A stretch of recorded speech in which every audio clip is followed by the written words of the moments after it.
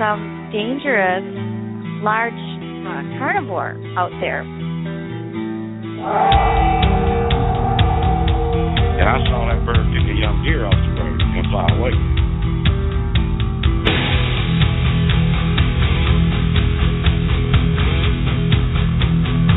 And it was just about getting dark, and we started panicking, running down this ridge, not really having any clue what was throwing rocks in our vicinity, good-sized rocks. And I stopped long enough to get a .357 out of my backpack and looked back, and that's when I saw one.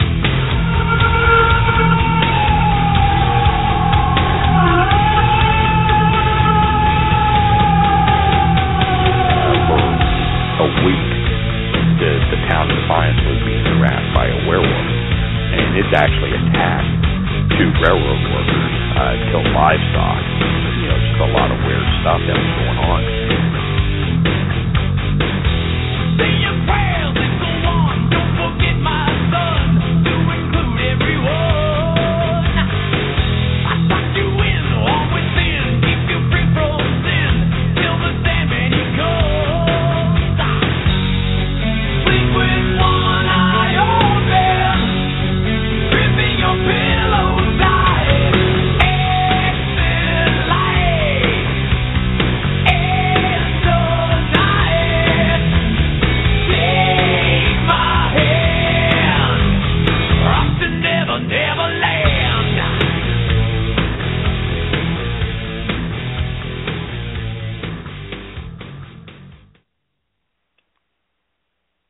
It is Sunday, March 13th, and we want to welcome you all to Monster X Radio. Of course, Monster X Radio is sponsored by Sasquatch Coffee. Have you tried it yeti? My name is Shane Corson, and along with me this evening is Julie Wrench. She's my co-host for the evening. How are you doing, Julie? Good. How are you? Doing fantastic. Had quite the evening last night.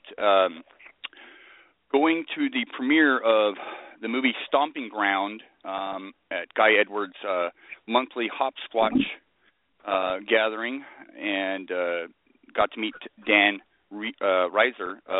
He's the producer for the movie Stomping Ground, and we got to check out the movie. Dan Reiser is, of course, he's been involved with and is an Emmy-nominated producer for for the Soup, which was on E! Entertainment. So he's got a lot of background on producing stuff, and he did a great job with the movie Stomping Ground, another fantastic hopsquatch event. He was selling the DVDs. Yeah, he was selling the DVDs there, and if you like movies like Willow Creek and Exists, you will enjoy Stomping Ground. He did a great job. It's got a lot of comedy in it, and so it's not a real serious Bigfoot movie, but Stomping Ground, I give it a thumbs up. I enjoyed it. Dan did a great job, and it was great meeting him and hanging out at Hopsquatch. So give a shout out to. I'll have to look into that. Yeah, absolutely. Yeah, absolutely. I recommend it. So shout out to Guy Edwards, another fantastic Hopsquatch in the books. So, but anyways, I want to get right to our guest here. Our guest this evening is, of course, Paul Hayes. He's a friend of ours and owns and created the Genoskwa. He's the founder, of course, and is based out of the state of Ohio. Your stomping grounds, Julie. Yes, that's right. Yeah, and Ohio is really cool because it's one of the top states for Bigfoot sightings and related sightings to Sasquatch. So it's going to be a very interesting show tonight. Yeah, and I'm glad to have you on, Julie, because you're from the state and you're a part of the Genoskwa project. So it's going to be great getting Paul on here. I'm going to welcome Paul on now. Paul, how you doing, man? Hey, what's up? Howdy doody, what's happening? What's happening, Paul? Yeah, what's happening? Glad you joined us, Paul. Thank you so much for taking your time to join us tonight on the Monster X Radio. Paul, we've had you on the show before, but it's been a while. It's been a while. And it's been a long time. It's been a long time, so I'm really stoked to have you back on the show. Let us know what you're up to. But for our we have quite a we have quite a new audience, and so for the audience listening pleasure, do you mind just telling us a little bit about yourself and how the heck Genoskwa, the Genoskwa project came to be? Well, I mean, in my earlier years, I never did go out researching for Sasquatch. I mean, I never really even gave it too much of a thought. I believed in the subject, but I just never, delved into it and all that until I had a sighting back in 2011, and that kind of changed the world for me. September 2011 was a day that it basically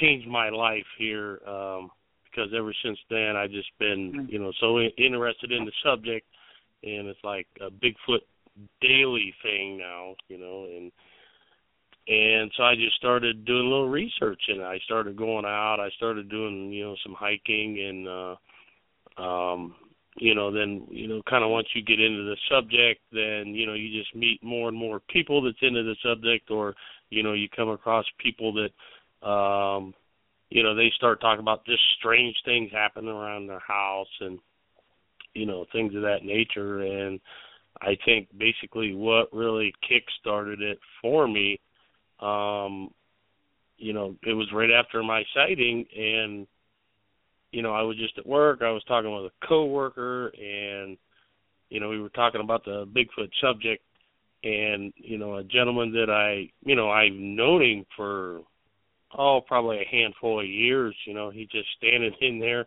and he's listening to what we're saying. And then after my coworker, he went back out and went back to work. And then this gentleman, he goes, "Hey man, I got, can I ask you a question?" And he starts going into, all these things that's happening around his house. And he goes, but I don't know what it is. He goes, we lived there for 9 years. And, the majority of the time that he's lived there, just different things from time to time, would go on. And he would hear certain things on his property. And the guy lived kind of like out in the middle of nowhere, and he owned 100 acres out there. And now, was that close by your town? Yeah, it's only like a 25-minute drive from me. So it's in a neighboring county.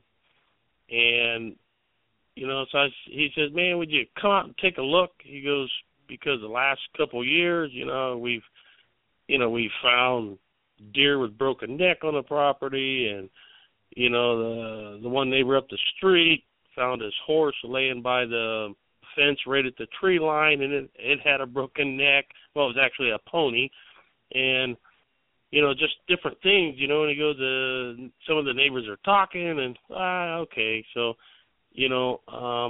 I got my coworker, he wanted to go, so we went out there, and we just started looking around, and part of the back end of the property is like a big swampy area, and we would do a lot of investigating, back in that area, and then it just different things that we found, and so then we decided, well, let's get some more people, we can cover some more area, and we did that, and then the next thing we started hearing howls, and which we recorded, and just different things like that. And the gentleman that owns the property, he would tell us that once in a while something would come up and smack the side of his house in the middle of the night, and just a bunch of interesting things. And that's kind of what got everything all kicked off for me, because it's a very interesting subject. And once you've had a sighting, or even if you are, really, really interested in the subject, you kind of want to know more and more and more. So, you just dig into it a lot more, and so it's almost like a daily thing. I don't think there's a day goes by that I don't at least think about something Bigfoot related, so, but, then, Dan Baker, he decided, hey, why don't we get our own group going? And I thought about it for a little while, and I said, you know what, to have a big group like that, it's some work, because you have to keep an eye on things, and you got to trolls and make sure the group goes nice and smooth, and so I did, but I said, what do we call this thing? Because I don't, a lot of the Bigfoot groups are Bigfoot that and Bigfoot this and Sasquatch that. I said it's got to be different. So Dan, he actually came up with the term Genoskwa because it's an Iroquois name, and so that's what we named it, and it's been going along pretty good. I mean, we actually had the group on Facebook for about 3 years, okay, is when we originally started it. And, we just had so many, issues with, certain people coming in and they want to start stuff. So, I made a boo-boo, and I did make the group secret, okay, but that was my mistake because at the time, when I did that, I did not know, once you went to a secret setting, you couldn't go back. You were stuck with that. So then a little over a year ago, I had to redo the group and, make a whole new one. And, of course, roughly the 1,100 people that we had back then, they were, members in the new one. And, then it just kind of grown from there. And, and as far as, my admins, Julie's one of them, and then we got Larry Proctor and Jeffrey and Nikki and Sam and Kevin and all that. They keep a pretty good eye on the group. I mean, we eliminate all the stupid crap. If somebody comes in, wants to start something, they get a warning. If they don't quit, they're gone. People don't want to put up with that kind of stuff. So, the group's going on 3,000 members now, so it's going pretty good. Oh, congrats on that. But, I'm really curious about the name Genoskwa. I mean, you guys, Dan came up with the name, whatever, but what's behind the name, and why is it, obviously you wanted to kind of separate yourself from the generic groups out there that use, Bigfoot this, Sasquatch that.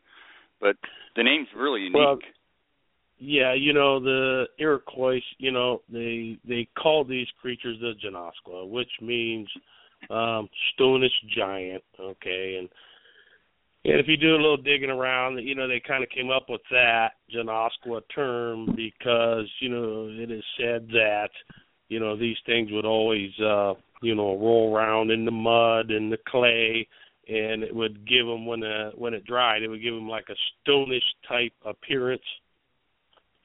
So that's kind of what that term means. But that's how I love the name. Arrived at that. Yeah, the name's very unique. We just wanted to be a little out. different, Yeah. Oh, it's fantastic, and it's got some history to it. It's not just some random name. So it's unique, and it's definitely unique for you guys out in Ohio. Paul, what are you got kind of getting? I want to get to your field team or group. What are some of the people you have involved with the boots on the ground sort of research, and what are their roles? Well, a few years ago or whatever, I would take out roughly 5, 6, 7, maybe 8 people, and we always like to divide into teams of 2, and if you're going to do a larger property, you cover a lot more ground with that. But, here as of the past, I'm going to say year, I might take one person. Majority of the time, I go myself, I just think I can produce better results if I'm going by myself. I don't know. I'm not saying, a lot of people aren't bad. Just my personal opinion, the less amount of people, the better. I mean, I like going out myself or like I say, maybe taking one person, the past summer I took 2 with me, you know, and the one, you know, I would give them a camera. I go, there you go, have at it, you know. Whatever you think is worthy, whatever you find, you take pictures. I don't care. Fill the camera up. We'll sort through them later, you know.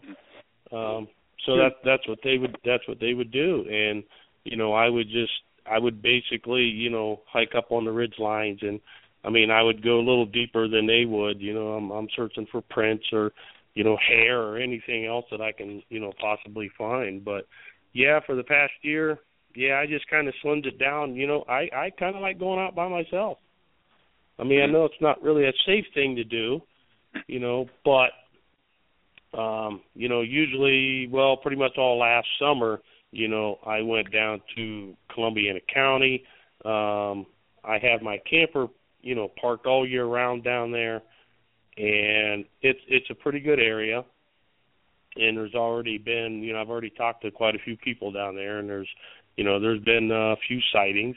And, you know, you have people that hear some strange howls, and they said that's definitely not a coyote, you know. So, you know, I just been doing that down there. And, you know, but when I go out, you know, I tell people this is where I'm going, so they have a general idea, just in case I, like, don't come back or something. So, right.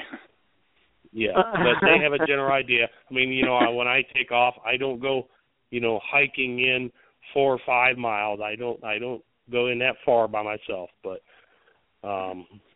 we don't want you to end up on one of David Paulides' books. Right. That's right. But want to read about it.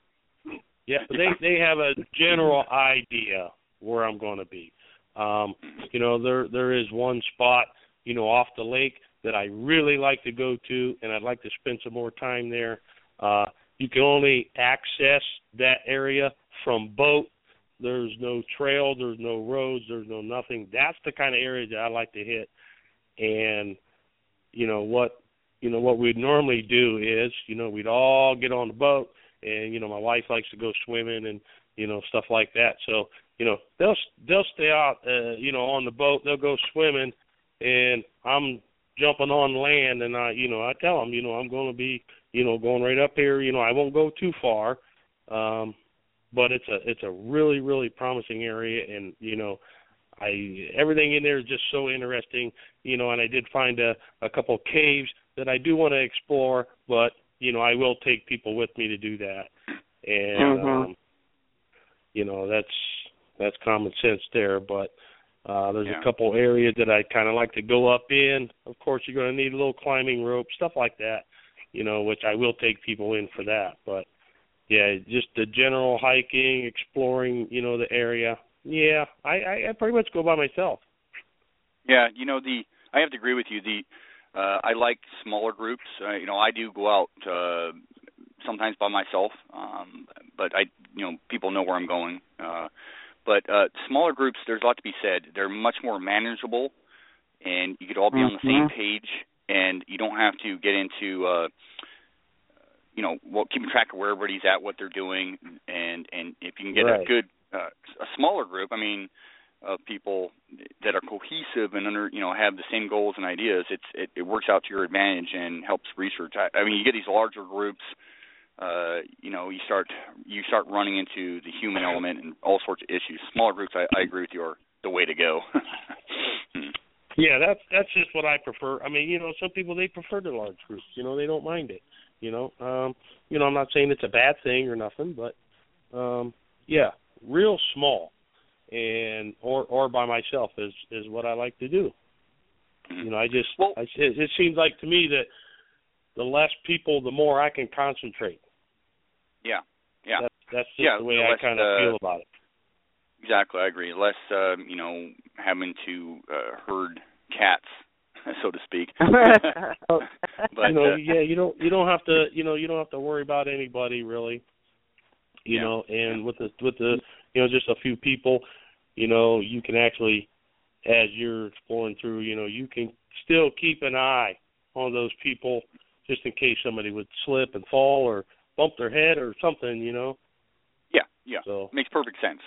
But Paul, let me ask you this: why Ohio? Why would Sasquatch be in the state of Ohio? I mean, if you look at the numbers, and they're there, Ohio gets a ton of sightings and reports. Why Ohio? Everybody thinks Pacific Northwest, Canada and blah, blah, blah, California, Northern California, Oregon, Washington. But why Ohio? Why does Ohio seem to get so many reports? What's it got going for it that Sasquatch would be there? Well, I'll tell you, there's way more activity on the eastern side of Ohio than there is, central or western side. But the eastern side of Ohio, there is tons and tons of, farmland, rolling hills. I mean, a lot of wooded acreage, on this side. A lot of caves. I do know that there is, whether Sasquatch uses it or not, we're not completely 100% sure, but there, a combination of caves and mines, there's over 850 documented caves and mines on the eastern side of Ohio, versus, middle or western side. There is a lot of opportunity for Sasquatch on the eastern side. There's just tons of fruit farm. I mean, it's just here, It's a lot more wooded over there, like, it is. On the west there's a side, lot more we have, wooded areas, but then they'll break into cornfields for a little while, but you'll still have the unbroken parts of the woods. But I think that's another big factor over there, Paul, with you guys, is, you have a couple state parks over there. You got Saltport State Park, that's thousands and thousands of wooded acreage, so. I mean, even Mohican, that is, there's been plenty of sightings over there, and, that's an hour away from me. So I mean, like you got the woods and you got the forests and you got these caves and whatnot. What would draw, not even just a Sasquatch, what would draw? I mean, what kind of animals do you find in these areas? Do you find large mammals and what kind of ungulates, that sort of stuff? Well, on the eastern side of Ohio, you mainly just have, as far as animals, you have deer, you have coyote, you have fox, you have, your other little critters. But, we don't have elk. There's been a few bear sightings, north of me. But for the majority of the part, no bear sightings over here. We don't have large cat. So, really nothing to even compete with, Right. Right. That's actually interesting and important. Yeah. Yeah, I mean, you got this abundance of food. I mean, what, in your opinion, what would Sasquatch be predating on or eating? We talked about some of the interesting finds with the deer, but, I think Sasquatch would have to be omnivorous, definitely. What would it be possibly eating out there? You guys got a ton of water sources, that's for sure. But what about food? There is. There's all kinds of water sources over here. Deer is plenty. Really not too far from here. Maybe, 30, 40 minutes north, I know there's, fish hatcheries around, stuff like that, so, which there has been, a couple reports around that area too. Columbiana County, that's a really good hot area. You got, Beaver Creek, it's in Columbiana County, and, there has been plenty of sightings there. So it's just, I don't know if, this side of Ohio, is like a migratory type route. Maybe they hang in the area for just a little while. I don't see them hanging all year round, but maybe some type of migratory route. Yeah, that's interesting. It does seem like, down the Salt Fork, yeah, maybe they do hang around in Salt Fork all year round, because they can go, deep into the woods and, nobody's going to see them out there. Mm-hmm. Yeah. Sounds like, from the reports and stuff that you've taken in and your experience, you kind of, I guess, what is your opinion? You think that, that it may be a migratory route, or they do hunker down in the state of Ohio or in certain counties? Well, if I would say, if they were going to hunker down in certain areas, I would say Salt Fork's going to be one of them. Mm-hmm. Because that is a really, really large place down there. And, you can hike for miles and still not but just touch the tip of it. So, I'd say if they were going to hunker down, Salt Fork's going to be a place to do that. As far as, I'm an hour north of Salt Fork, so, and pretty much a straight shot, too. And, but I would say in this area, they're not going to hang around this area. There would be no need to, or, I would say it's not dense enough in my area for something like that to do that. Mm. But gotcha. Salt Fork, yeah, I can see them doing that down there. Yeah. Well, you mentioned caves a few times, the amount of caves and stuff. And in fact, you said you had discovered a cave system that you'd like to explore. But do you think that that's a high probability that Sasquatch may be utilizing these caves or shelter or possibly travel? Yeah. Yeah, I would say it's a good possibility because I should say there were 850 documented mine and cave openings, okay? And then where they go from there, I don't have a map on, which one goes where and all that, but it's cave openings. And that's just the known one, caves. Yeah, that's known. That's the only ones that they can find. Because I did go to it was a website for the state of Ohio, and it took me a little while to find it, but I actually they have a map online where you can pull it up, and it shows you where each opening is, and yeah, that is only documented. It's kind of like Bigfoot sightings. We only have so many because it's been reported. Look at the ones that have not been reported. Same as the openings. If they can't find them, they can't document them. So right. Have you gotten any reports of, have you found any evidence that may suggest that they use caves, or especially specifically in Ohio? Have you taken any reports in of this nature, or have Sasquatch been seen around some of these cave systems? No, I haven't. No reports on anything as far as to do with caves. These things, I take that back. And it was so far away, and the guy was in a hurry for me to get over there. He wanted me to do it within the next day, in which, I couldn't because, I got to work, I got a shop to run, so.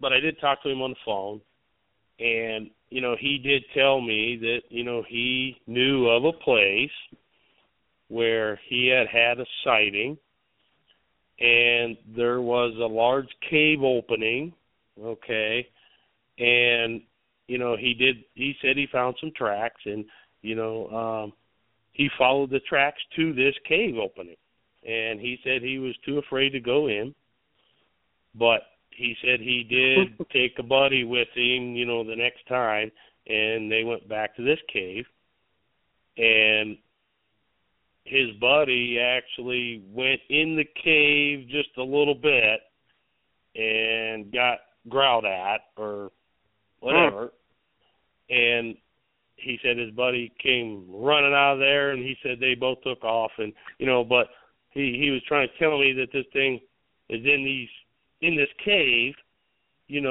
only a certain time of the year, and it's not very long, he said, and that's why he was in a hurry to get me over there, to go in this thing or explore or, you know, check out the area, you know, but I just try to tell him, you know, I just can't, you know, I own my own business and, you know, I gotta keep my employees working and, right. you know, so, you know, the gentleman here, you know, he was retired or whatever. So, you know, I never did get over there, but he did tell me the story and, you know, about the prints leading to the cave. And so I never got to go over and document that. Well, Paul, was that the guy that you could only get there by a boat? No. No, it was different. Okay. Yeah. But, okay. You know, and then I really didn't hear, you know, too much more about it. I mean, the guy's sister's originally the one that contacted me, you know, and asked me to call her brother about this. And, you know, so I did. You know, I made the phone call. But, yeah, never got a chance to get over this. But it had to deal with a cave and, you know, some large prints that he found. So, Paul, you were not really interested much in Bigfoot until you and your son actually had a sighting on your own property. Well, it wasn't really on my property. It was on an adjoining property. But, okay. You know, where you know, when I originally got growled at when I was standing out on my back porch here, you know, just from the other side of the pine tree, that's where he got growled at. But it was an adjoining property, and it's owned by the gentleman just lives right up the street here. You know, he don't really care if you go on his property. You know, just don't throw a bunch of trash everywhere. You know, things of that nature. Don't tear up his property. Otherwise, he don't care if you walk on it or, you know, anything like that. So, but it was an adjoining property. Yep. Yeah, and what year was that? 2011. Yeah, September 2011. Mm-hmm.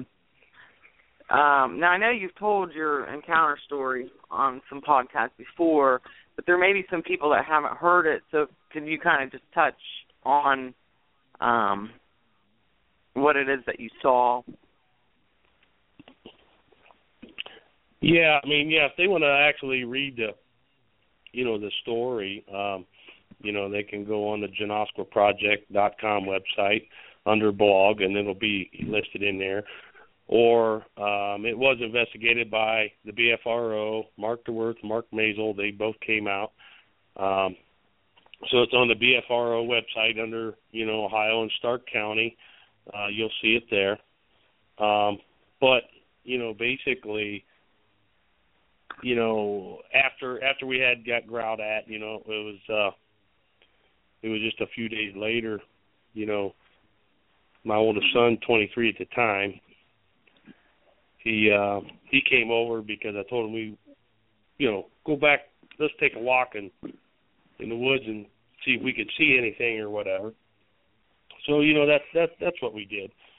And, you know, once we got back and we ended up crossing a small feeder creek and, you know, well, actually before we did that, I caught some movement out of the left corner of my eye, and but I couldn't tell exactly what it was or what color it was. I just caught the movement, you know. So we just proceeded and we crossed that feeder creek and we walked a deer trail right beside it, you know. And, you know, at the time, you know, my son thought he seen something, but it was a good 100 yards away anyway. He thought he had seen something, you know, behind a tree right beside that feeder creek, you know, and he had me look down there. And I said, yeah, you know, I do see something, but, you know, I can't tell what it is. You know, it could be a tree, a log, a stump, could be anything down there. You know, and then just whatever it was, 5-10 minutes later, you know, I looked down there again and it actually looked different. It's like whatever was there wasn't there now. But I didn't really, you know, give it too much thought. And, you know, we proceeded to walk along the trail. And, you know, then we found a good spot to cross a larger creek. It's probably about 15 feet wide, but it's really shallow. So we crossed over there, and then, you know, he went one way, I went the other. And, you know, just after a few minutes, you know, he called me over and, and I go over where he's standing at, and he's standing in a, it's like a little clearing and with nice green grass in it, it's surrounded by the brush, and he's looking at me, he's going, man, do you smell that? And I told him, I said, yeah, but I don't know what it is because, it was like a combination of odors, and it was just hard to pinpoint, and, and we were thinking, dead animal or something, and, so we actually went over and we were kind of looking through the brush, and we never came up with anything, but the odor was there and was really strong.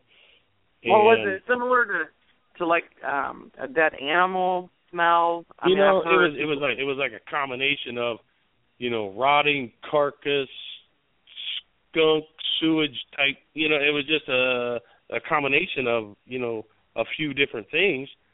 And you couldn't pinpoint, okay, it smelled like a rotting animal, or okay, it smelled like a skunk, or okay, it was just like it's an undescribable odor, but it was really strong. And after searching that area for, I don't know, 5-10 minutes or something, and never actually came up with anything, didn't see anything. It was getting to be, I think, about 6:15, and we left the house here at 5:30, so we was going about 45 minutes. And we crossed back over the creek, and we walked that deer trail over, and we was following that little feeder creek, to get to the area where we had originally crossed over. And my oldest son, he's standing in front of me. Well, he's walking in front of me, probably about 6 feet or so in front of me, and then. The next thing I know, he stopped and he's looking to his left, and I just went, dude, what are you doing? And he's looking to his left and he goes, look. And, I look over to my left and I'm not seeing anything. And, because right where I'm standing, right in front of me, there's a tree limb, still got leaves on that time of year. And, I'm just kind of looking over in that general direction. I'm not seeing anything, and I said, "What?" I don't see anything. So then he points, and he goes, "Right there." So I look over, and then I kind of hunch down to look below that limb, and there this thing stood, 40 yards from us. And once I seen this thing, it's standing there, and it's not directly facing us. It's standing at an angle, and it's kind of looking in our direction, and it's moving its upper body back and forth. And, I looked at my boy, and I said, what's it doing? He goes, I don't know, but it's, it's rocking its upper body back and forth. And, we stood there, and we watched it for how long? I couldn't say, because once you see something like this, you've never, ever seen it before. And, the massive size of this thing. And from my angle, after hunching down and looking underneath that branch, I could see this thing from head to toe. And the only thing separating it from us is just, just some vegetation or just a little bit of brush, some small saplings. No large trees or whatever. And it's like a pretty much wide open area. And, the time we viewed it, I don't know. Could have been 20 seconds. It could have been 2 minutes. I don't know, because it just puts you in a different, it's kind of hard to explain, but it's like the time stood still, and you're standing there and you're looking at this thing, and, I know my mouth had to have been, wide open, and I wasn't moving, and he wasn't moving, and we were just like standing still, and we're looking at it because it was the ugliest thing I've ever seen. He was like an auburn color, and you really couldn't tell any facial features because it had so much hair on its face, and the hair coming down over the forehead and the brow ridge and stuff, kind of like went over in front of the eyes too, and you could see the hair on the side of the face went clear up the bridge of its nose, and you definitely couldn't see no ears, nothing like that. the angle that it was standing, you couldn't see the palms of the hand, but he had them both, like hanging down, straight down. And he's standing there in like a forward gate type motion or position. And, he's just going back and forth, so I'm thinking, wow, because this thing is so huge. And I noticed that the large tree that it was standing beside, that was directly beside the creek, there was a big growth on the side of this tree, like a big knot, and that's where his head was, the top of his head was. I did notice that.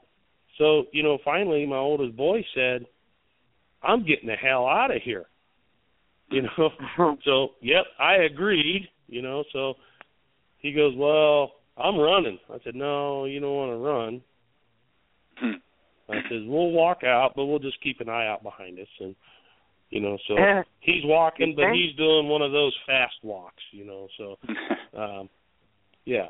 And, I mean, he's booking down through there, but he's walking, but it's pretty fast. And, I just keep looking behind us, just keep looking, and I'm not seeing anything. I'm not, seeing anything move or anything like that. And then, we took a little shortcut across the cornfield, and then as soon as we got on the other side of the cornfield, and we stepped in my yard, and we both turned around and looked in the direction that we came from, to see if it was like following us or anything like that. As soon as we stepped in my yard, we heard 2 tree knocks, and it didn't come directly straight from us. It was just a little bit north, and it was 2 loud knocks, and we both heard it. And my boy looks at me and goes, did you hear that? I went, yes, I did. So then, we came in the house, and, of course, we proceeded to tell the wife, and, of course, she's not going to believe us anyway, and went through all that ordeal, and, then it was that day, that night, then it was, I'm sitting on my living room couch. What did I see? What was that? Why did I see it?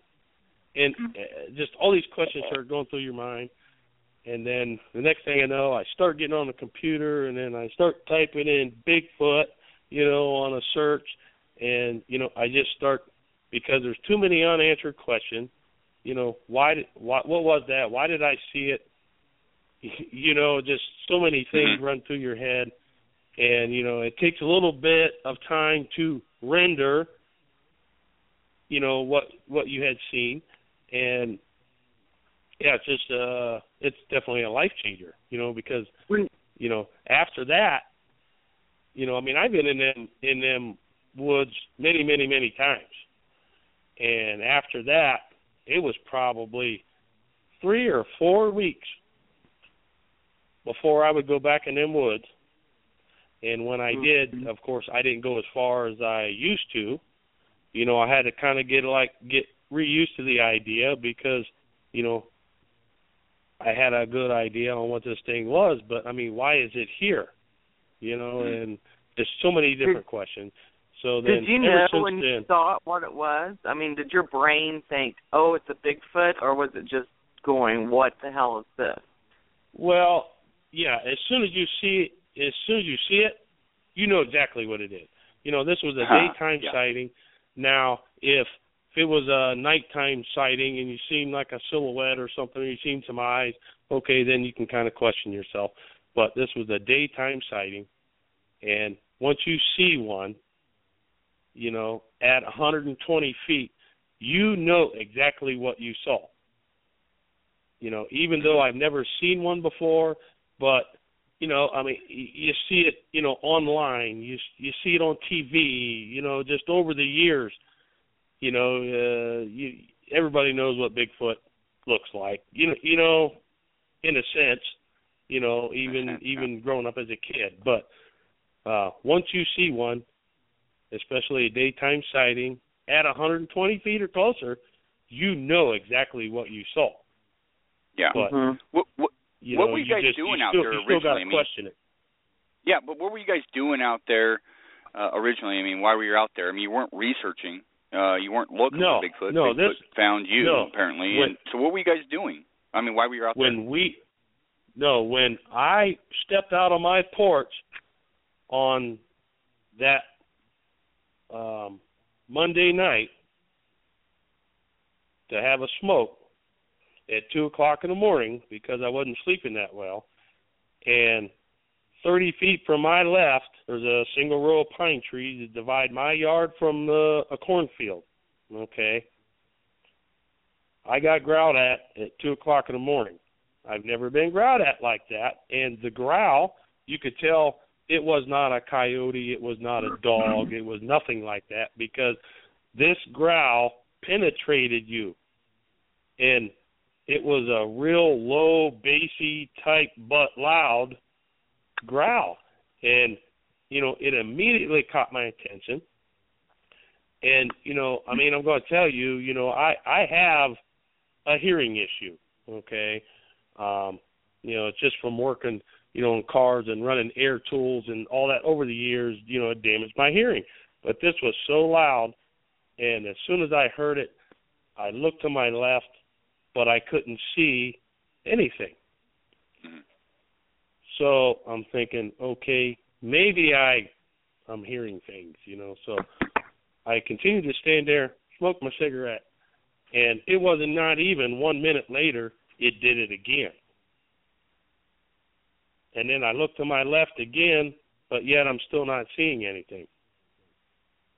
So I went back in the house. The very next night, I got up. It was 1 o'clock in the morning. And it was like the same scenario all over. I walked out on the porch, 1 o'clock in the morning. I lit my cigarette. And both times I'm standing by the French doors that lead to the rear porch here. And the ashtray's still in the same spot. And I'm smoking. I wasn't out there not even a minute. And I got growled at again. And I looked over, but yet I couldn't see anything. So now I got 2 nights in a row. I got growled at, and I don't know what's doing it. So I put my cigarette out. I didn't even finish it. And just as I entered back in the house, my wife had got up, and she's heading out there to have a smoke. And I stopped her, and I said, there's something out there growling at me. It just growled at me just like a minute ago, and it did it again last night. Then my wife says to me, I know, I've heard it before. And I looked at her. I'm like, well, thanks for telling me, And, so that's originally what kicked it off. So then, when I was telling, some coworkers, and then I was telling my son about something growled at me out here, and I told him the whole scenario, what happened. So that's when, my son says, I'll come over Friday after work. And I said, all right, then we'll take a walk back to see if we can, find anything. Because something growled at me. And I didn't imagine it, 2 nights in a row. And then, my wife says, yeah, I know, I've heard that before, so something's going on. That's why we went back there. But you weren't thinking Bigfoot. No, absolutely not. I was not thinking Bigfoot at the time, But something large growled at me because it just penetrated you, and it was just intense. And I've never experienced anything like that. You can tell when a dog growls, and it wasn't nothing even near that. So that caught my attention. But at that time, and before we went back to them woods, yeah, Bigfoot never even crossed my mind. We didn't go back to look for Bigfoot. We just went back to see if we could see, if there was, I don't know, bear. I mean, I don't know. And that's the reason that we went back there. But, yeah, we didn't go back there looking for Bigfoot because that never even crossed my mind that a Bigfoot would be, in this area. Right. And now, I know I listened to you just a while back on a different podcast, and you had talked about some of the events that happened to some of your neighbors after you had this happen to you. And there was one in particular that you had mentioned about a woman that had gone out in her woods with her children and they were in a tent. Yeah, because... Can you elaborate on that? Because you kind of ran out of time on that story on your last podcast, and that was really very intriguing. Well, here's what happened. It was the same year, 2011. Okay. And it was like, now I'm going to tell you, my sighting happened in September. Now, I had activity all the way up until December 31st out here. Just different things. I discussed it on some other radio shows on, just different things of what happened, with our dog and just all kind of stuff. But what had happened is there's a lady that lives right up the street. And it's probably, if you were to take a direct walk, it's probably a half a mile from me. And the property that she owns, the wooded area, up at the back of her house, is actually the same connecting wooded area that me and my son had the sighting in. Except it's about, if you were to leave my house and just start walking through the woods, you walk about a half a mile and you'll be on her property. And what had happened is her daughter was learning how to play a flute for class or some school thing. And this lady, she has a horse, and it's at the end of her yard, right at where the woods start. And this little girl, I think she was 12, and she was sitting outside, right at the house there, and she's trying to learn how to play the flute, or she's playing it. And she kept looking up because she seen something watching her from the tree line. She hollered for her mom. Her mom walks out, and she tells her mom, see that big tree back there? There's a huge tree, and it's got a Y in it, probably 6-7 feet up, but it's a huge tree. And she told her mom that something is back there and keeps watching her from behind that tree. Well, her mom just stood there and watched as the little girl played this flute. And her mom seen it. Okay. So then her mom gets a hold of somebody that knows me. And, me and this person, we go over, and, she agreed to talk to us about it. She didn't want to do no video, nothing like that. But she agreed to talk to us about it, agreed to let us go back and take a look. So I went over there and I talked to her, and she told me the whole story. And we went back, and she showed me the tree that it was peeking, around. And she says, but I'm going to tell you something else. She says, last year, she says, in the woods, just a little ways back, she says, you're going to see a tent. And she says, me and my 2 little girls, she said, we would go back in the woods, and, we'd do a little tent camping back in there, and we'd have, build a little fire, stuff like that. And she says, but one night, we went back, and, we set the tent up, and, we got everything all situated, and, we had, our little fire, and we did the hot dogs and the marshmallows, all that good stuff. And she says, then we were in the tent sleeping, and we started hearing these strange noise, and we started hearing, footsteps around the tent.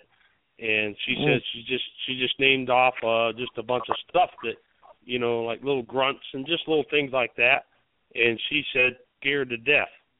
They wouldn't peek out of the tent to see what it was. And she says, whatever was out there, she says it was right at our tent. And she says, if you go back and look, she says, our tent is still there, our fire pit's still there, everything is still there. We will not go back and get it. It's been laying back there for about a year now. She says we will not go back in them woods, and they won't go back there and tent camp anymore. So whatever it was, at the time, scared them enough where they will not go back there. And, so me and my partner, we went back there. We found the tent. It had a bunch of leaves laying all over it. It was all flattened out. And, you could see, where they just totally left everything. And it was just all sitting back there and been sitting back there for a year. Yep, they will not go back in them woods. They will not tent camp back there anymore. And then, the little girl and the mother seen, this creature, peeking out from behind that tree, which is right behind, like a horse corral thing that, is right at the end of the yard. It's butted up against the wooded area. And she even said sometimes, the horse will get kind of spooked and it'll go into the barn.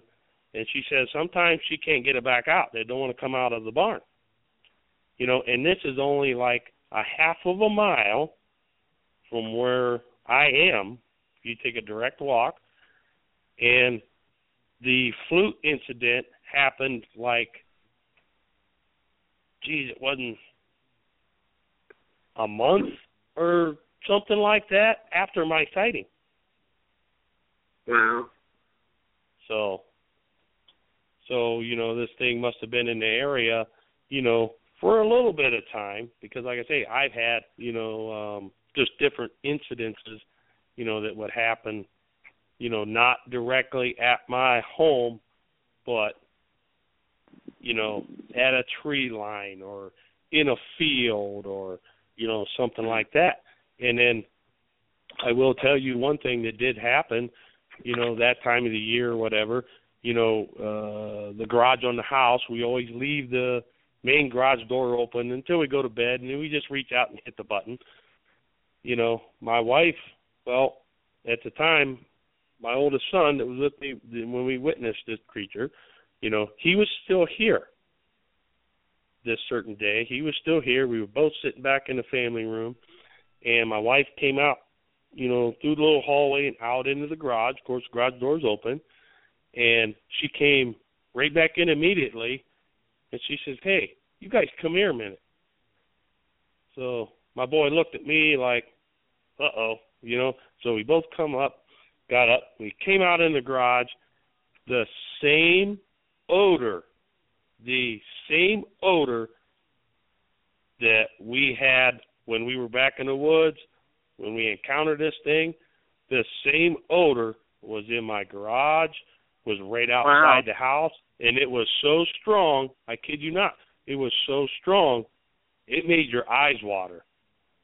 And as soon as my oldest son came out, he came out ahead of me, as soon as he smelled that, he turned and he looked at me, and the look on his face, because he recognized that odor, and so did I. And my wife says, "What is that stinks?" And less than 1 minute later, that odor was completely gone. Huh. That's odd. I'm not going to say it came into my garage, okay? I'm not going to say that. It could have. I don't know, but I'm not going to say that. Or, it was up near the house or something. But that was the same identical odor as what we had when we were back in the woods. And my oldest son, he knew that as soon as he smelled it. He knew it. Because he just looked at me, and the look on his face, he knew. Mm-hmm. Yeah, the fact that it made the eyes water. It reminds me of if anybody's been around skunk. Yep, it was so strong it would make your eyes water. It was just that strong here. And a minute later, it all dissipated and went away. Wow. Now, has anything happened since then, Paul, at your place? Since it was New Year's Eve of that year was the very last thing that I've ever had that I even noticed. That was the very last thing, that many years ago. Never, I keep my eye out, just different things, and every time I'm outside, I take a listen, and if I'm out on the back porch and it's dark out, I'll sit out there and I'll listen. Yeah, I've seen or heard nothing since. Okay. Well, let me ask you this. You brought up the odor thing. With your speaking to people who contact you, about encounters, do many of them talk about smelling an odor? Or, as far as percentage-wise, is there a higher percentage of people who mention that or don't mention that? Out of all the people that I've talked to that encountered, something like that, believe it or not, a lot of them said there was no odor. Mhm. There's some that says, yeah, it was really bad. We had the odor, but we didn't see anything, or, we seen it and had an odor. But, yeah, majority, they say, no, we didn't notice any odor. So, the odor, I don't know if these things are capable of producing the odor. There's no like proof a pheromone of that. almost, yeah. Yeah, there's no proof of that. Interesting. Or, do some of these things just stink that bad? Right. It's not like you have a shower on the corner or anything, so. Right. Yeah, with these sightings, predominantly looking at sightings as a whole, or a smell, most sightings or anything involving Sasquatch don't. If you look at the numbers, the smell is not there. It's rare, but there are enough sightings out there where you smell something, see something, makes it very interesting. And I have to think that it's gorillas and other animals can release pheromones when they're scared or whatnot. Or intimidated or something. Intimidated, yeah. So, usually it's close proximity. I know Todd Neese has spoken about smelling similar stuff. I personally, I had a sighting back in 2011 as well, but it was August. I never smelled anything the whole time. But a lot of sightings, don't include the smell, but some do, and it seems to be, if Sasquatch is giving off some sort of nasty, pungent smell, it almost seems like it's generated from the body, obviously, but that it is from the glands, something similar to like what a gorilla would do, or a great ape. But it's very interesting to hear reports like that because they are out there. Yeah. Right. Just like the creature that we witnessed, by the looks of the thing, it was the ugliest, nastiest looking thing because the hair was just, it was all dirty looking, and the hair was just all matted. All over its body. It was nasty looking. So an odor from that thing would not surprise me, because it was just nasty, filthy looking. It wasn't. Yeah, you see some of these pictures.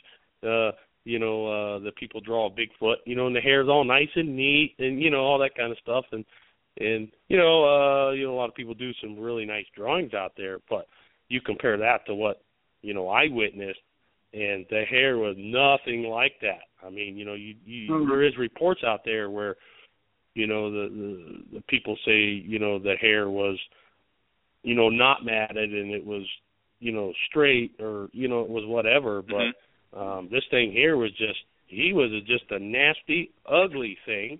And like I say, just about all of his hair was all matted. And I do remember, on the left arm up toward the shoulder, it was just big clumps of just matted hair. I don't know what this thing was doing, but yeah, he was just Paul, so an odor from that thing. Yeah, you would think that'd be almost, just a natural type stinky odor, but yeah. Yeah, it brings a lot of questions into my mind when I hear reports like this and stories like this.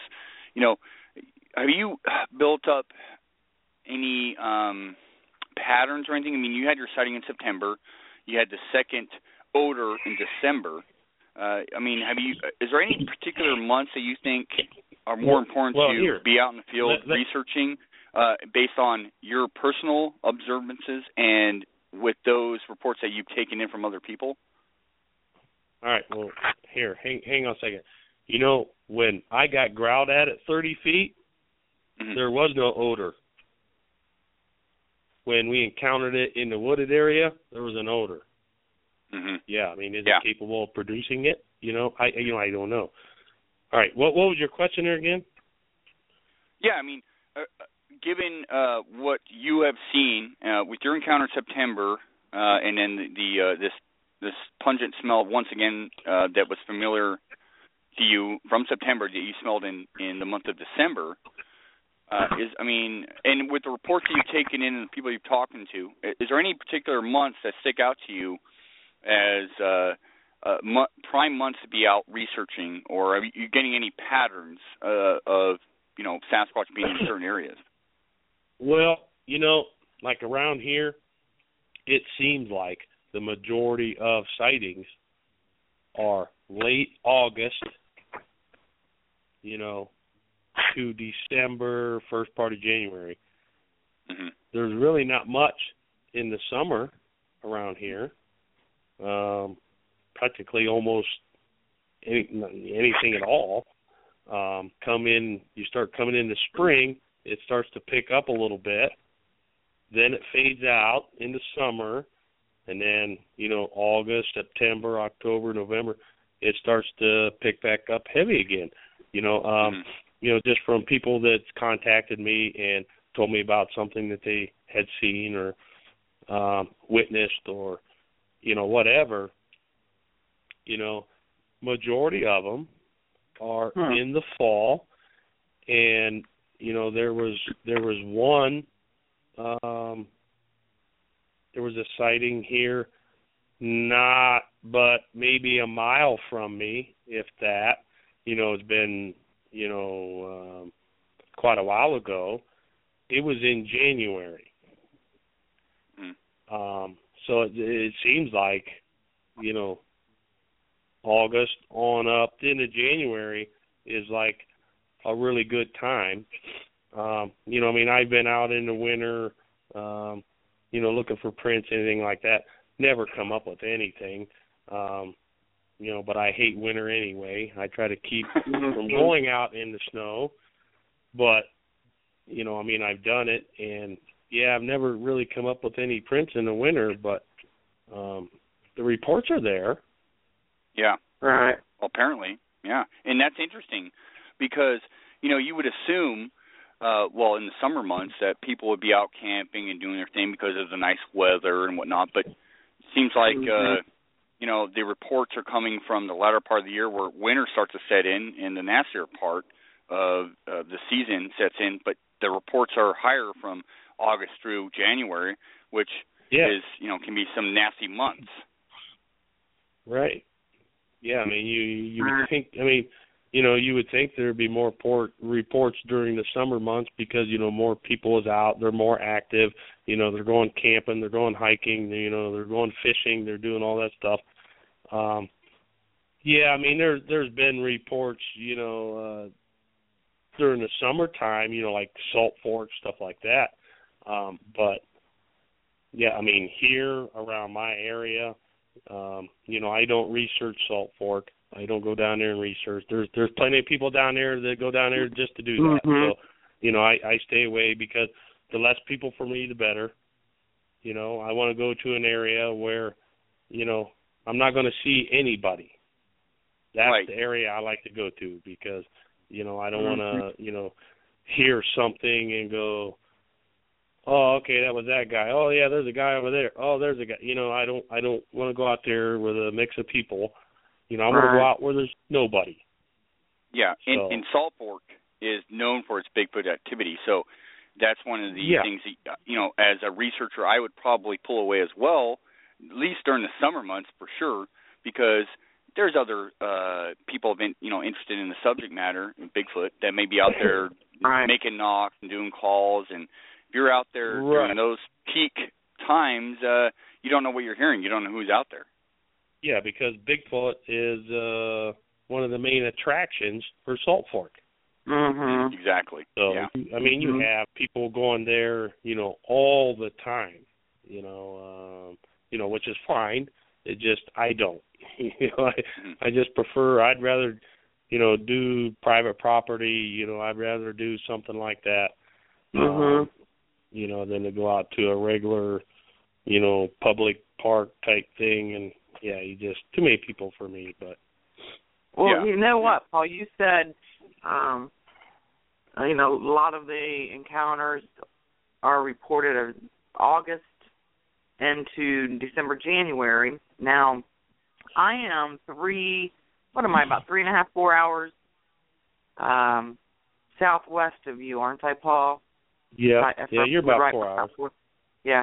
Okay, so now the area that we have down here, it's on private property. Now, this person has seen a creature on his property 3 times since 2009. And the most active times when he hears it or sees it has been February through September. Now, after September, he doesn't see or hear a thing. October, November, December. Usually sometimes in January he might, see a track or something. But he has a lot of activity during those months. And, a lot of whoops and howls and hearing. He describes the noises that come out of his woods as something in the woods throwing trees around. So I know that on this side at least, we do seem to have more activity throughout the summer than even on the east side of Ohio. Yeah, I'm sure areas will differ. Just like, I don't know, but, like Washington, Oregon, stuff like that. Right. There's probably activity all year round. Mm-hmm. Right, and it's just odd how just 4 hours difference can, be a different pattern, if you will, of reported activity. Right. Well, I mean, that goes to say, that it's important to really look at your area of interest, the area of reports and whatnot, and really delve into them month to month and year to year, because that's where you start to get patterns. I mean, you're not going to get a pattern over a year. It takes multiple years and months and research in different areas to get an idea of maybe possibly what you're dealing with, and that's what goes without saying is very important. I find it fascinating that Paul's talking about the months of September through January, because different parts of the country, here in Oregon, Washington, those are big months, August and whatnot. But of course, there's people out in the woods doing their thing. But a lot of the early springtime stuff, we get a lot of reports early spring, so it's and that's where you get your patterns and ideas of where to look and go to by researching this stuff and being out there all times of the year. Paul, like you said, you don't like the winter. I don't like the winter either. Well, I kind of do like the winter, but it's important to be out in the woods or areas of interest year round and looking at what's going on. What is going on with your natural fauna? What food sources are there from January through December? That sort of stuff is always of interest to me, and I think that's where you get a lot of your predictability over the long run. Yeah, and it's like this area, where I live right now.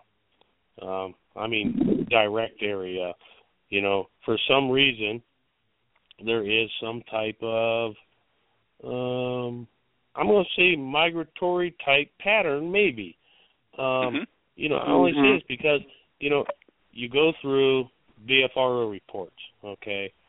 Then you have the people that's never reported at all, but if you hold some type of presentation, and you get a whole room full of people that, is all interested in Bigfoot, then, people tend to come out and they go, well, back in blah, blah, blah year, I had this or I experienced that or I saw this.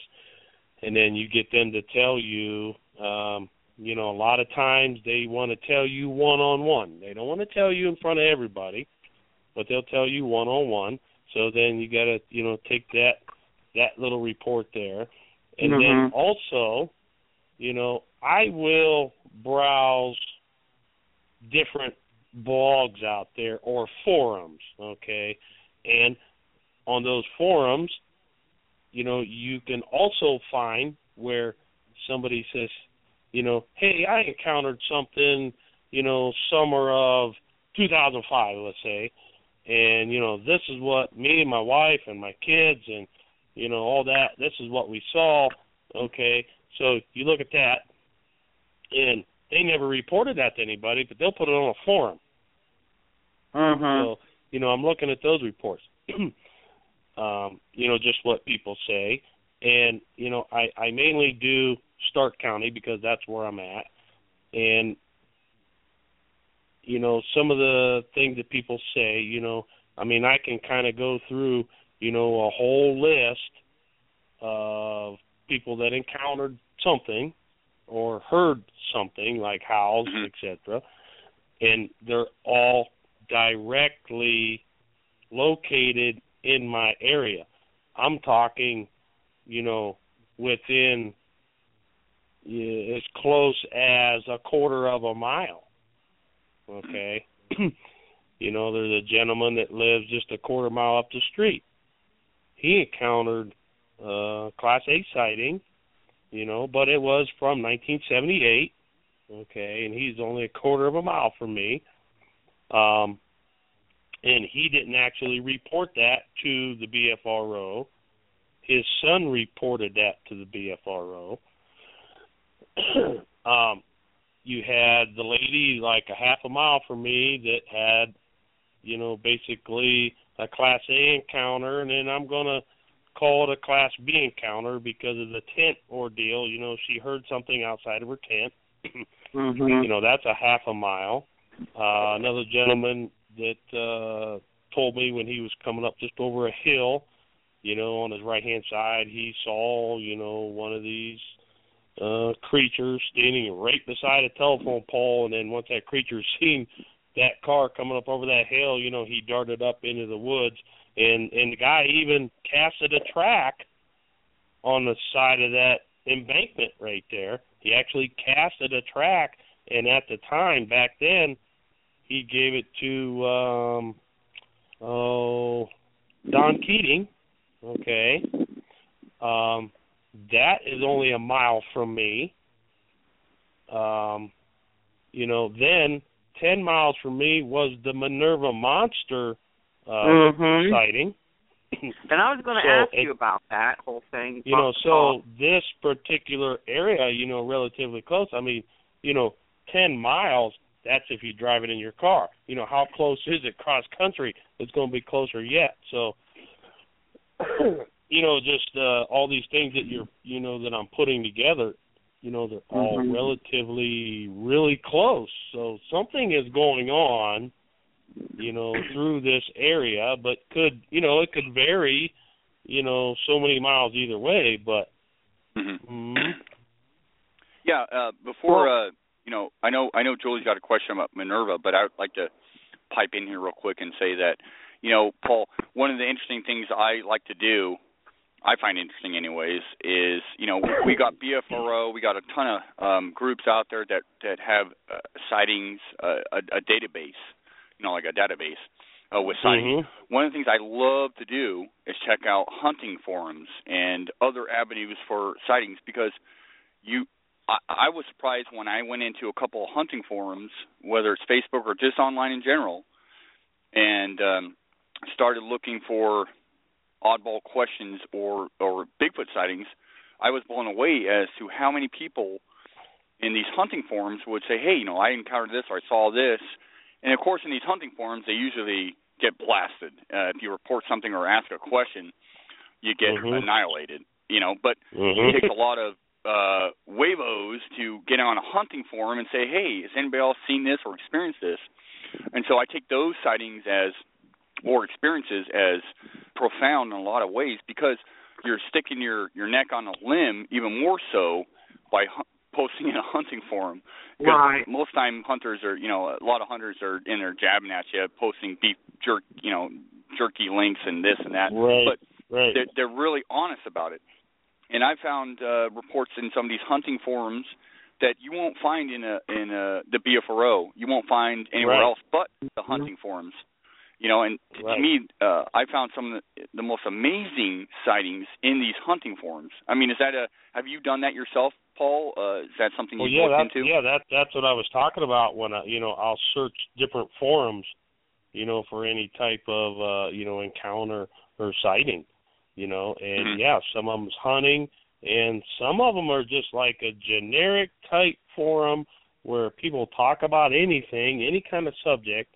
I found him in there too. And you just, sometimes you really got to leaf through, a bunch of clutter to get to it. But Indeed, yeah. Well, I can imagine just a small percentage of actual encounters that are being reported. You know what I'm saying? If I were to guess, probably only about 30%. Mm-hmm. Yeah, I would have to agree with you. Definitely. Yeah. There's such a small percentage that actually get reported, Because, one, people don't know where to go to a lot of times. Two, people don't want to be ridiculed. And ridicule, that's the biggest thing, I think. Mm-hmm. Well, and then, you do have some people that, they saw something, but they don't know what it was that they had seen, so they don't say anything. Mm-hmm. You have those people there too. Yep, I seen something, but I don't know what it is. I'm not telling nobody because, I don't even know for a fact what it is. And, people are going to think I'm crazy anyway. So they don't say anything. I had a gentleman, when we did a presentation one time, I had an older gentleman, and this was, a couple of years ago. He went to a presentation, he sat in the front row, and, he had a sighting clear back in the 50s, and the only person that he ever told was his wife from the 50s.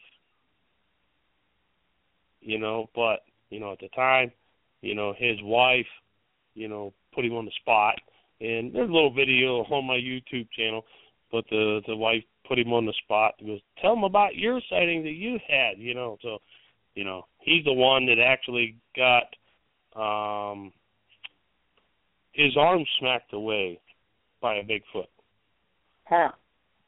Because him and his buddy was a dark out, and him and his buddy, I think they were teenagers or whatever, and, they were out in the woods, and he thought it was his buddy, standing there, and he just reached up to, say, hey, I think his buddy's name was Jack or something. He goes, hey, Jack, man, you ready to go? And it wasn't Jack. It was a Bigfoot, and it swatted his arm away.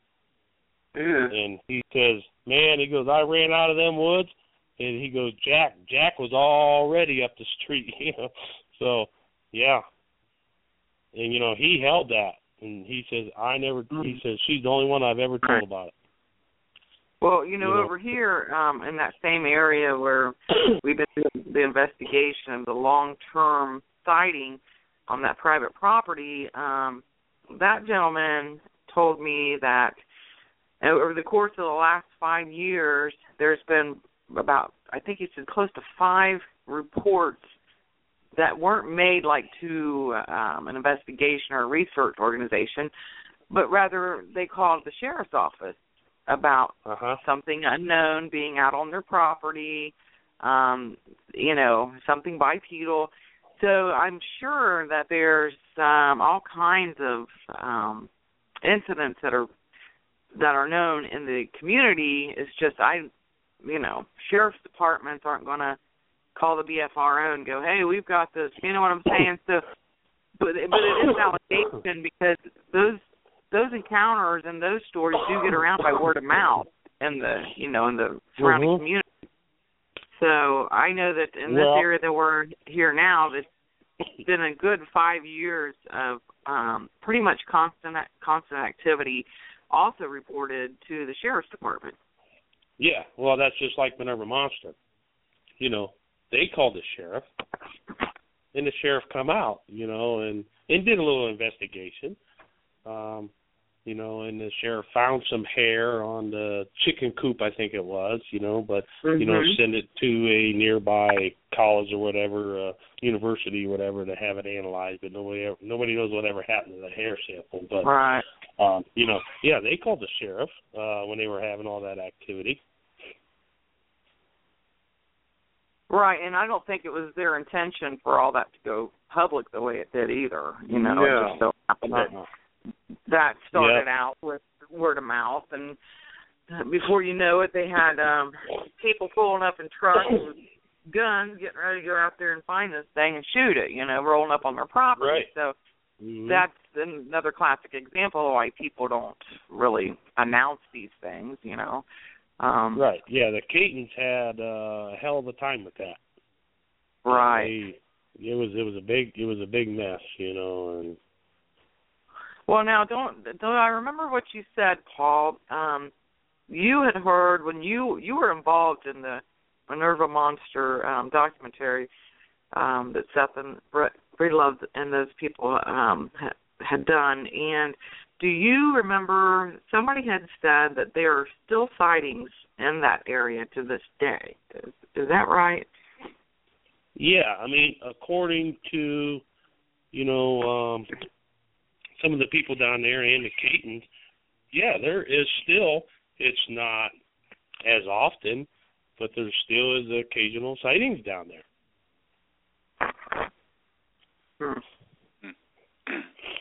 Yeah, that's intriguing because there's documentation of historically past sightings and encounters, and now you have it continuing on to this day. Though maybe a little more rare. There may be very valid reasons for that, but they're still there, and maybe they're not being reported as much. So that's very intriguing stuff. The whole what Seth did with the Minerva Monster documentary, fascinating stuff. And I know, Paul, you were a part of that and helping provide information and stuff. So very, very interesting. Yeah, when I found out Seth and Alan and Jesse and them, they were going to put this thing on.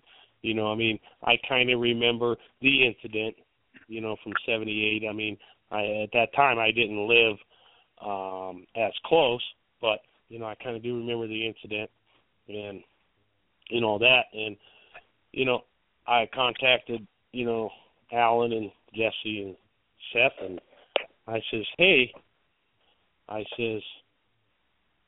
if you're doing like in the area type sightings, I said, if you want, you can come over to the house. I'll take you back to where I had my sighting and all that. Plus, I told him, I says, my brother-in-law, he lived directly across the street from the Catons.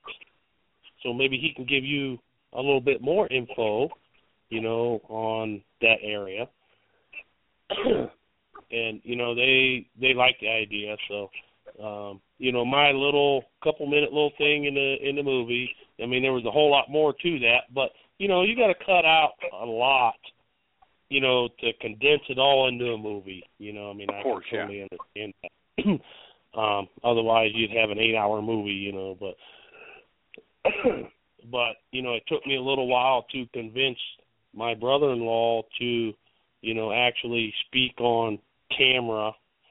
He's just one of them. He just, he'll stand here face to face. He'll tell you anything you need to know.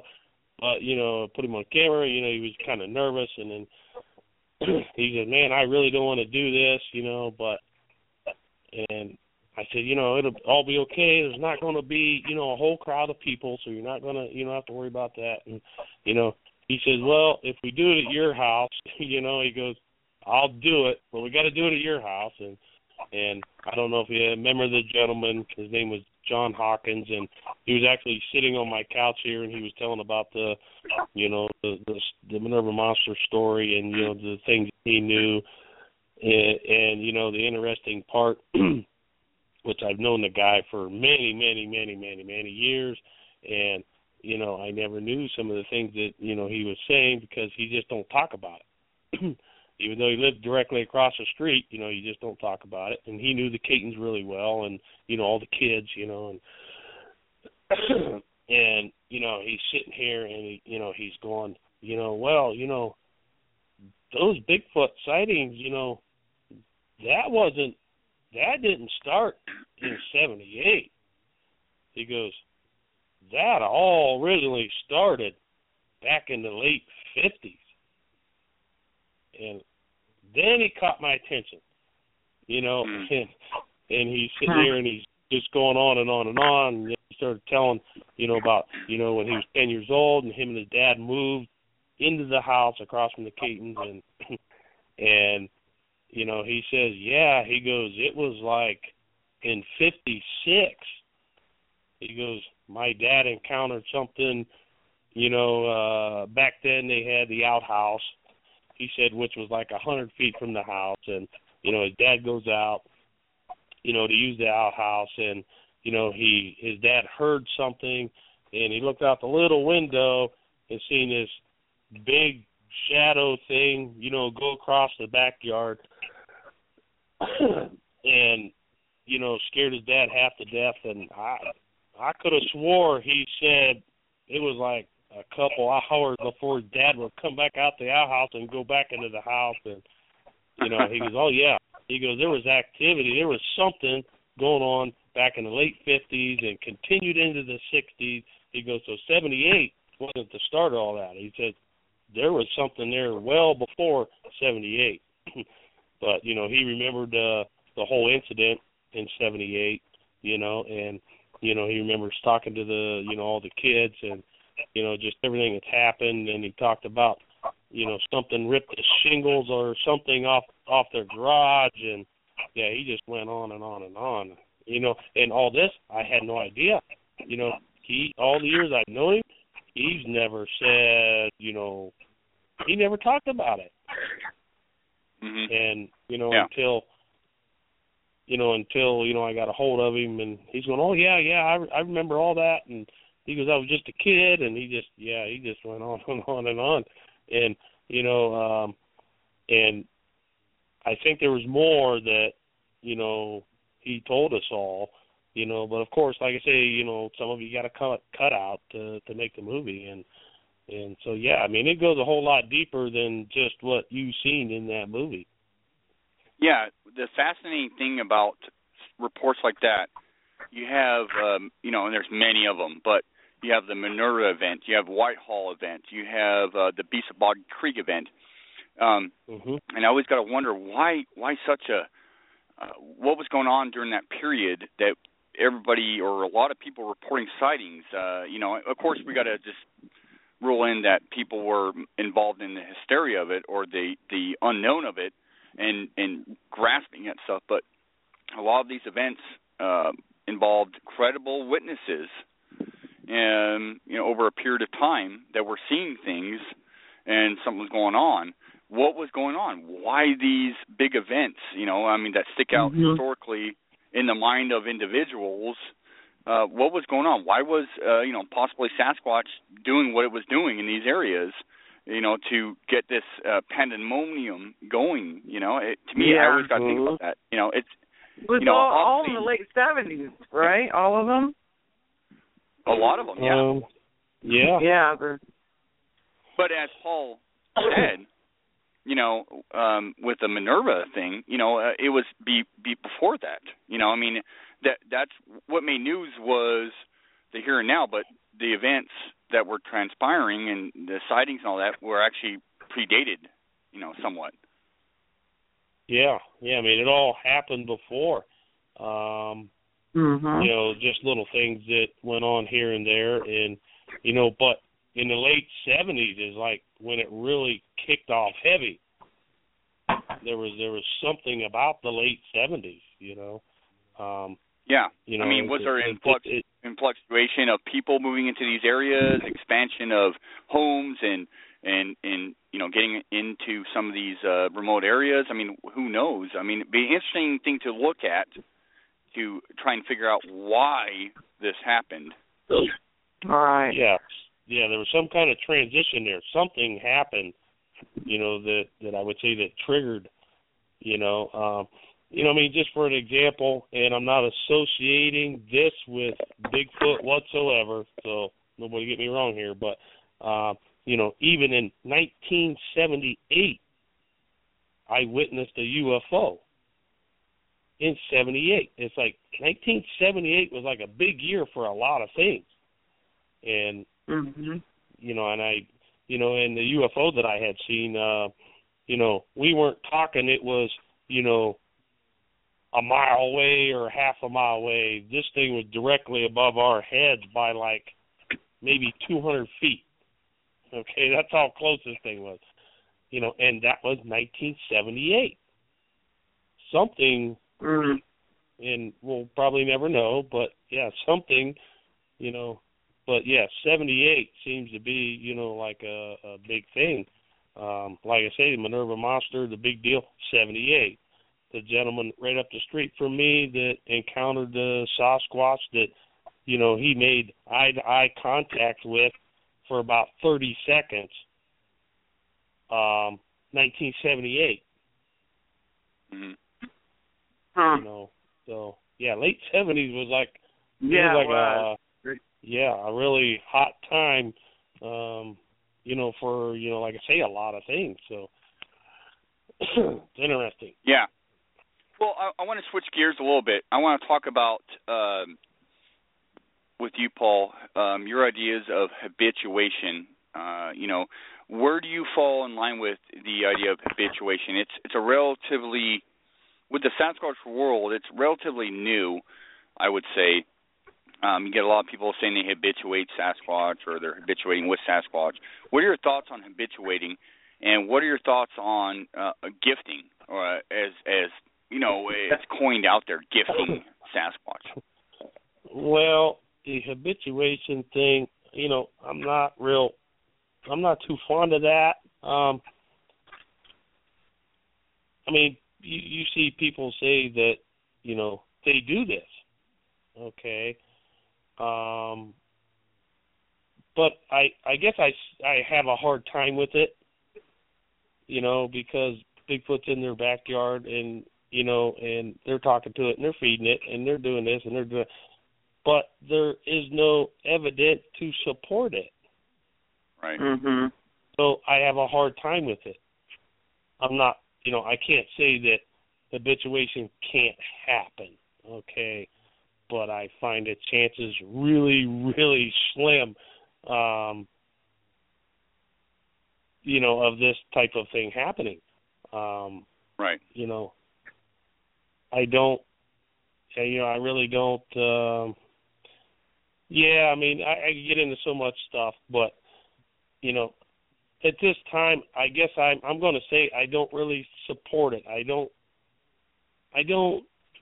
seem more like, I don't think it's happening. I think people think it's happening, but I don't think, because there is no, just like the whole Bigfoot thing here, there is nothing to support it. I mean, okay, you get a few blurry pictures with some circles around. I don't see anything. I'm sorry, I do not see anything. This is the way I look at evidence, okay? And people differ, but this is the way I look at it. If you got to circle it so I can concentrate on one little spot, it's not worth presenting. Mm-hmm. Because it can be anything. Right. To me, if you want to present evidence, you're going to show me a picture, and if it's a picture of a Sasquatch and you can clearly see it, I'm going to go, damn, okay, that's worth presenting. But if you got to circle it or you got to point arrows to it or, You know, you're going to say, well, you got to look above this fence, and you got to look to the left about 3 feet, and then look all the way back, and then you see that little sapling right there beside that big tree with a Y in it. I'm not even going to bother. Well, because, don't forget about standing on your head while you're doing it. I'm not even, you know, I mean, I get these pictures come through my news feed and everything, you know, every day. And when I start scrolling through and I see a circle, I don't care what it says. I don't care where it's from. I just keep on going. I do not, you know, very rare do I even comment. I don't do anything. I just keep on going. Because, you know, you get people that think that something is there. Okay, they think something is there. Okay, fine. If you think it's there, fine.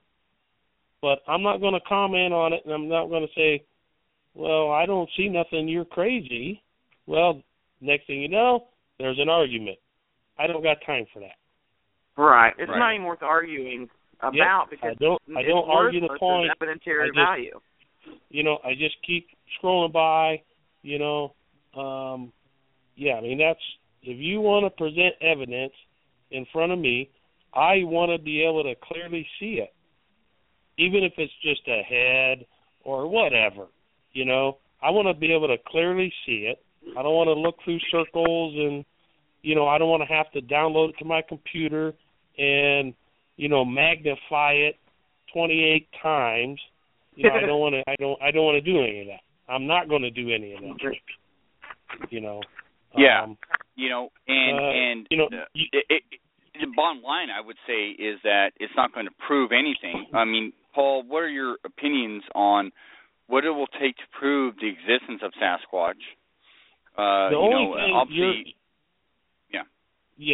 only thing you're going to get to prove that this thing exists to science, okay? There's people out there, you know, that witnessed this.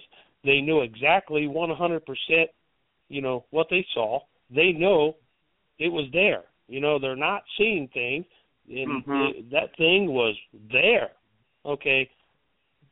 Those type of people, you know, like myself, okay, I don't have to really prove anything because I saw it.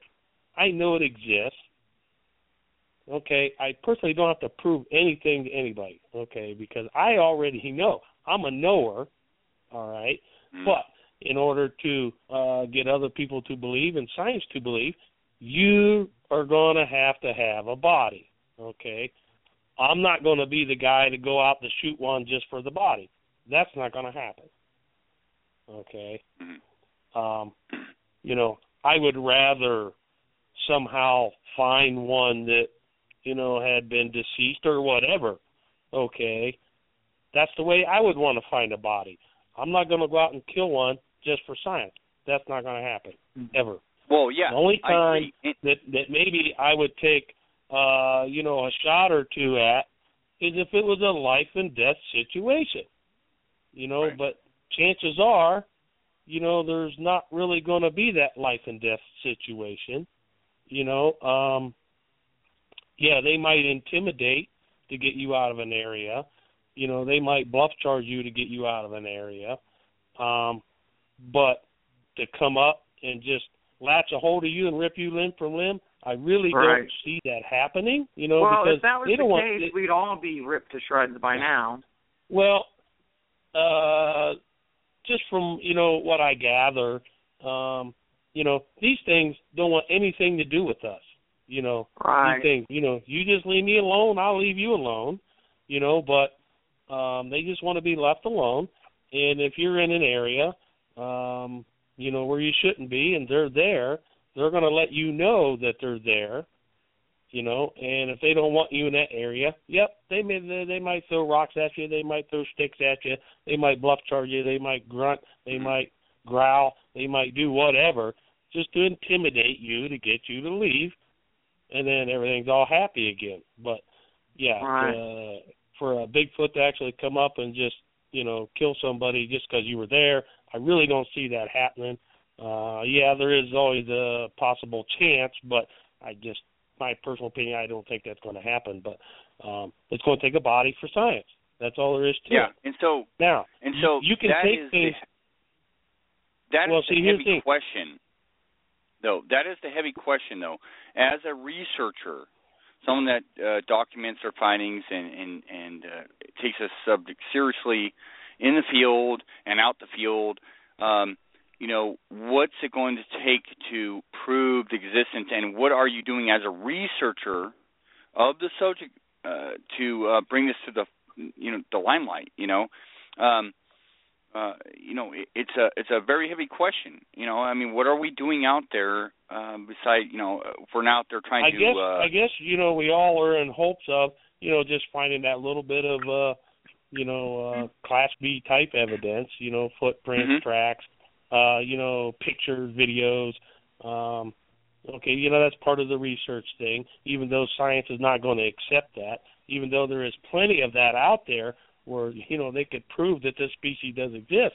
But I guess, like me, maybe I'm hoping to come across something that is deceased, or, maybe come across a skeleton of some type and, hope that it is, one of these creatures, something like that. Right. Again, the chances of that are slim to none, but there still is that slight possibility. And I'll tell you something about science. See, science do not support the theory of Sasquatch. They are not going to support it. They don't take it seriously, okay? Just for an example, the Billy ape, that they found out that Billy ape species exists, and, it's a rather large ape.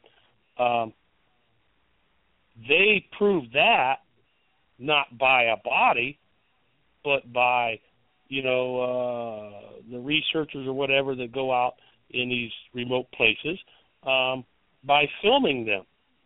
Okay? They filmed them. Guess what? Here's the Billy ape. It's a new species, blah, blah, blah, blah, blah. They can do that by filming because they take ape, monkeys, gorillas, all that. They take that seriously, okay? Sasquatch, they do not. So in order for science to accept it, you're going to have to give him a specimen. But, right. Just like fish in the deep sea, okay?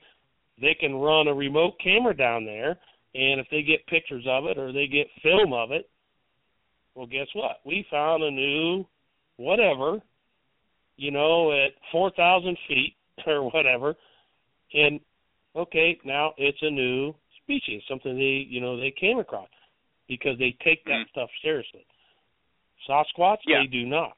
So film, photo, tracks, anything like that, it kind of supports, our little theory. It's not going to do anything for science. Mm-hmm. Well, not at this point, and I think that's a key point when you talk about this subject, because I think, what you're doing out there, Paul, and many other groups, including the Limber Project I'm involved with, is that we're there for the day of discovery. We are collecting data, collecting everything we can for the day of discovery. We don't assume that we're going to come across a body and prove anything to science or the general public. We're collecting data for something that we know exists, and yet we can't prove just yet. But we're collecting the data so that day of discovery comes along, we can be like, oh, well, yeah, here you go. Here's the data. Here's what we know or we think we know, and it'll be a compilation of hugely big compilation of data that can help better understand what we're dealing with. So to me, people like yourself, Paul, and the groups I work with, and the many groups out there that are doing really good research, will be able to provide science. Like, well, here you go. This is what we compiled. So that's important. But having said that, Paul, do you believe, and this is a question from the chat room, do you believe the government is aware of Sasquatch, and do you believe they may have obtained a body at some point? Well, I don't know if, I'm pretty sure, that they're aware of it, because, even just little bits and pieces of, information that's floating out there that, there's some documents, if they're real, they acknowledge that Bigfoot does exist. Could they possibly have a body? Yeah, it's possible. The government just has that, what do you want to call it?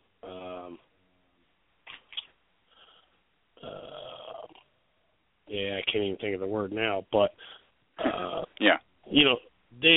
have the knowledge. They've got things that the people don't know about, and they don't want people to know about. Do they have some type of UFO related stuff? I'm sure they do. The government likes to hide a lot of stuff from the people. But yeah, I would say that they're definitely aware of it. There was a gentleman, dang it, I can't think of his name right now. I probably will later after I get off the phone, but he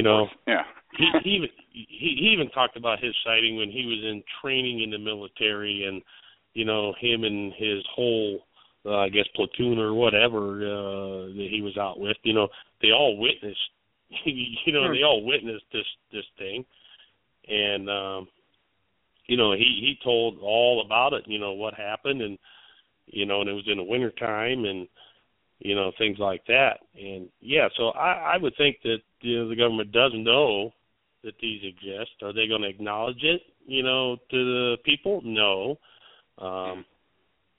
You do have, people come up with, well, they don't want to acknowledge it and say, hey, it's real, blah, blah, blah, because that's going to affect logging, it's going to affect this. I don't really think it's going to affect anything. Right. And I agree. Well, we don't want people going out and, shooting this thing, and, well, you already have people doing that now or attempting to do it, which is wrong.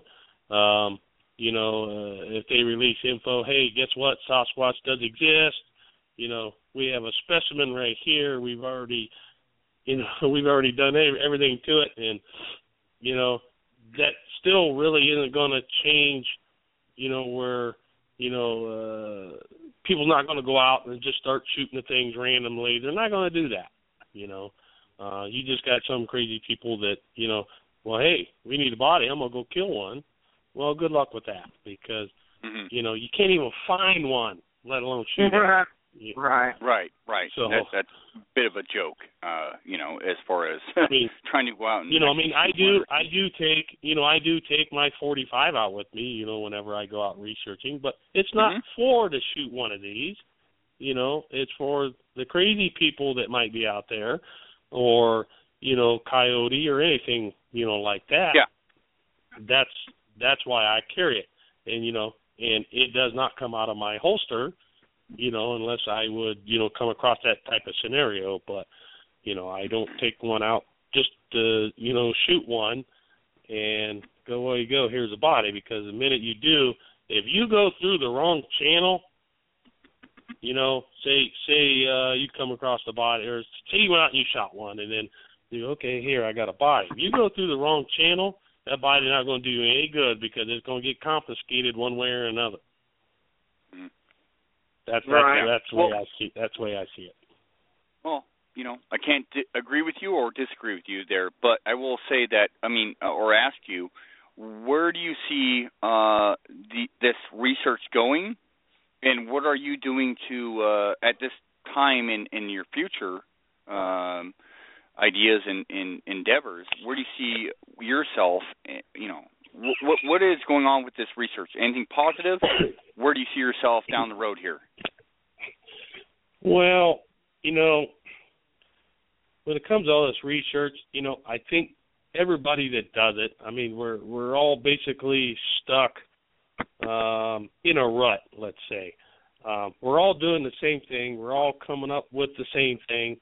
It's hard to, come up with something new that's going to get us new evidence. It's really hard to do that, The research really hasn't changed for many, many, many years. It really hasn't changed because everybody's still doing the same thing as what everybody else is doing. Once in a while somebody will come up with a, let's think outside the box type thing, and right. And they try it, but there's no results. So, the only thing I do is, when I have the time, I go out, I research, I try to, do different areas. I mainly don't just stick to one. And hopefully, one day maybe, I come across something that's worthwhile, you know what I mean, to present or whatever. But yeah, it's just, everybody's doing basically the same thing. And that's not going to get us anywhere. And something else that don't get us anywhere is, you have too many, what I call greedy type people. They don't want to share information. They don't want to share anything that they have. They want to just kind of keep it for themselves. And, you're not going to get anywhere like that. You get too many people, this group fights with this group, and, that's not going to get you anywhere. So I think we're basically just, we're leveled out.